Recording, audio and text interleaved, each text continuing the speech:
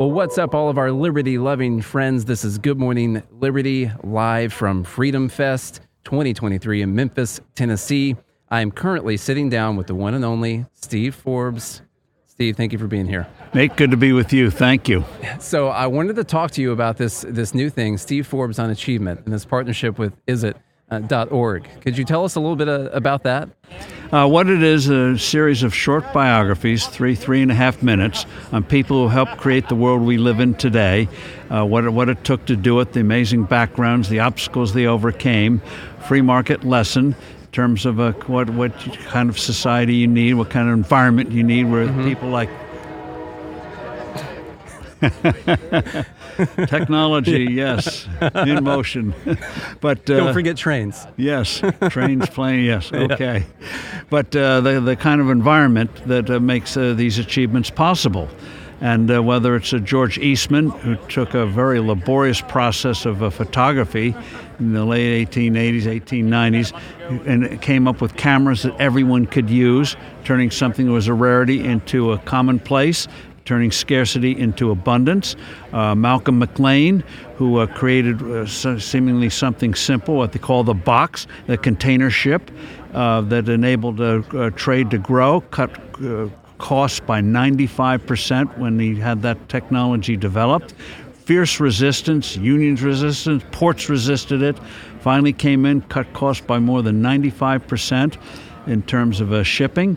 Or Annie Malone, who prospered at a time when women weren't allowed to vote. She was African American, another obstacle. She created an empire of hair care products for African American women and other devices. And she at the height had 75,000 agents selling here and around the world.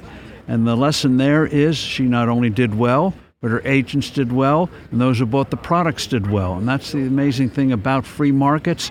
Everyone benefits with that kind of openness and creativity. Now, as I'm hearing about this, all of that you just said were things that I did not learn in school when I went to school. And as I understand, this is actually going to be used by some teachers. Is that correct? That's right. It's for educators and for kids and for everyone else. And it's done through stories. People want to know what happened when you show them, ask them, present it to them. How did they do it? What were the obstacles? Life never goes in a straight direction. I mentioned Malcolm McLean. Created this container ship revolution, sold his company, dabbled in real estate and some other things, then decided to get back into the business, raised a lot of money from prestigious investors, overexpanded, his timing was off, and he went broke. So success is not, one success doesn't mean you're going to always have success, but like a good entrepreneur, he went back at it, was working on a third company at the age of 87 when he died.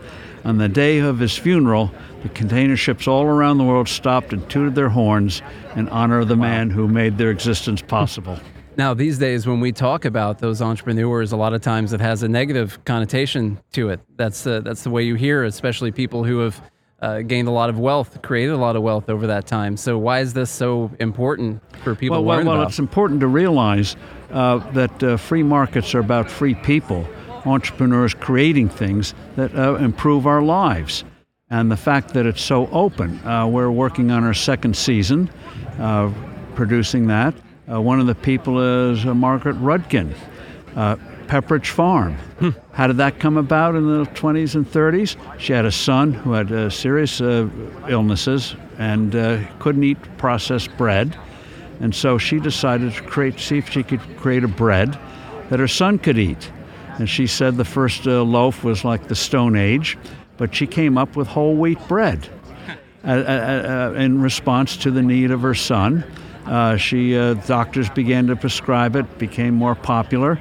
Then she went to Belgium after the war and got the chocolate formulas that enabled us to have all those wonderful cookies, Milano and others. Goldfish, she got that idea from her travels to Switzerland. So creating this Pepperidge Farm, who would have thought that a woman who had a sick son would end up creating this wonderful empire of products that people liked?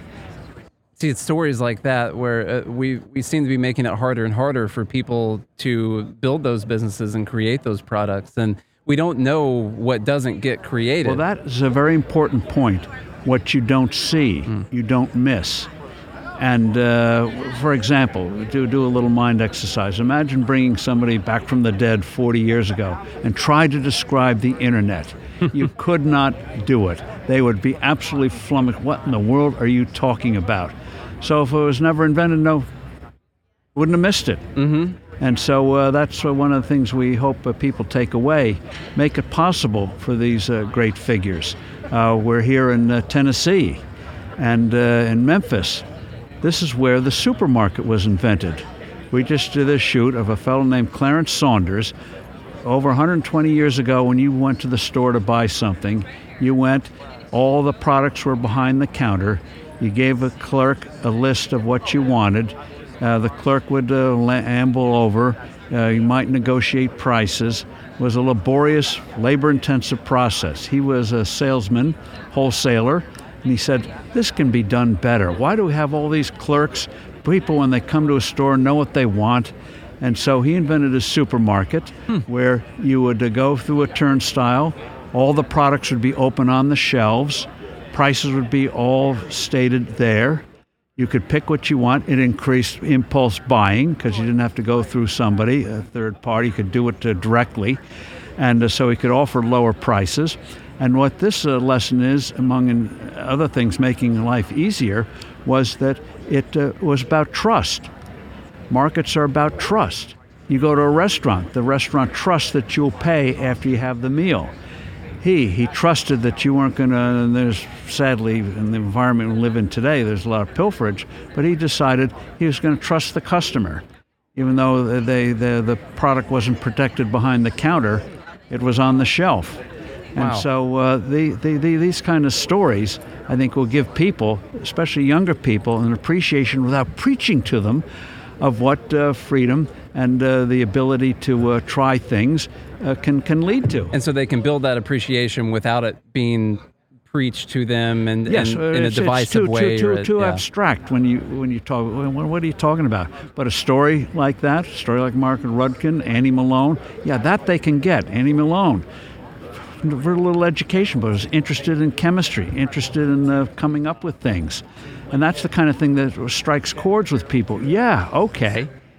That's great. I love. Now, all these videos, you can find them on isit.org, right? Isit.org and also on YouTube, I believe, right? Forbes, isit.org/Forbes. And we have the first season up. We're in the midst of shooting our second season. And again, people like stories, and stories have lessons. And that's what makes this so exciting. That's great. I'm excited. I'm excited to tell everyone about it. Thank you so much for your time today. Hey, thank you.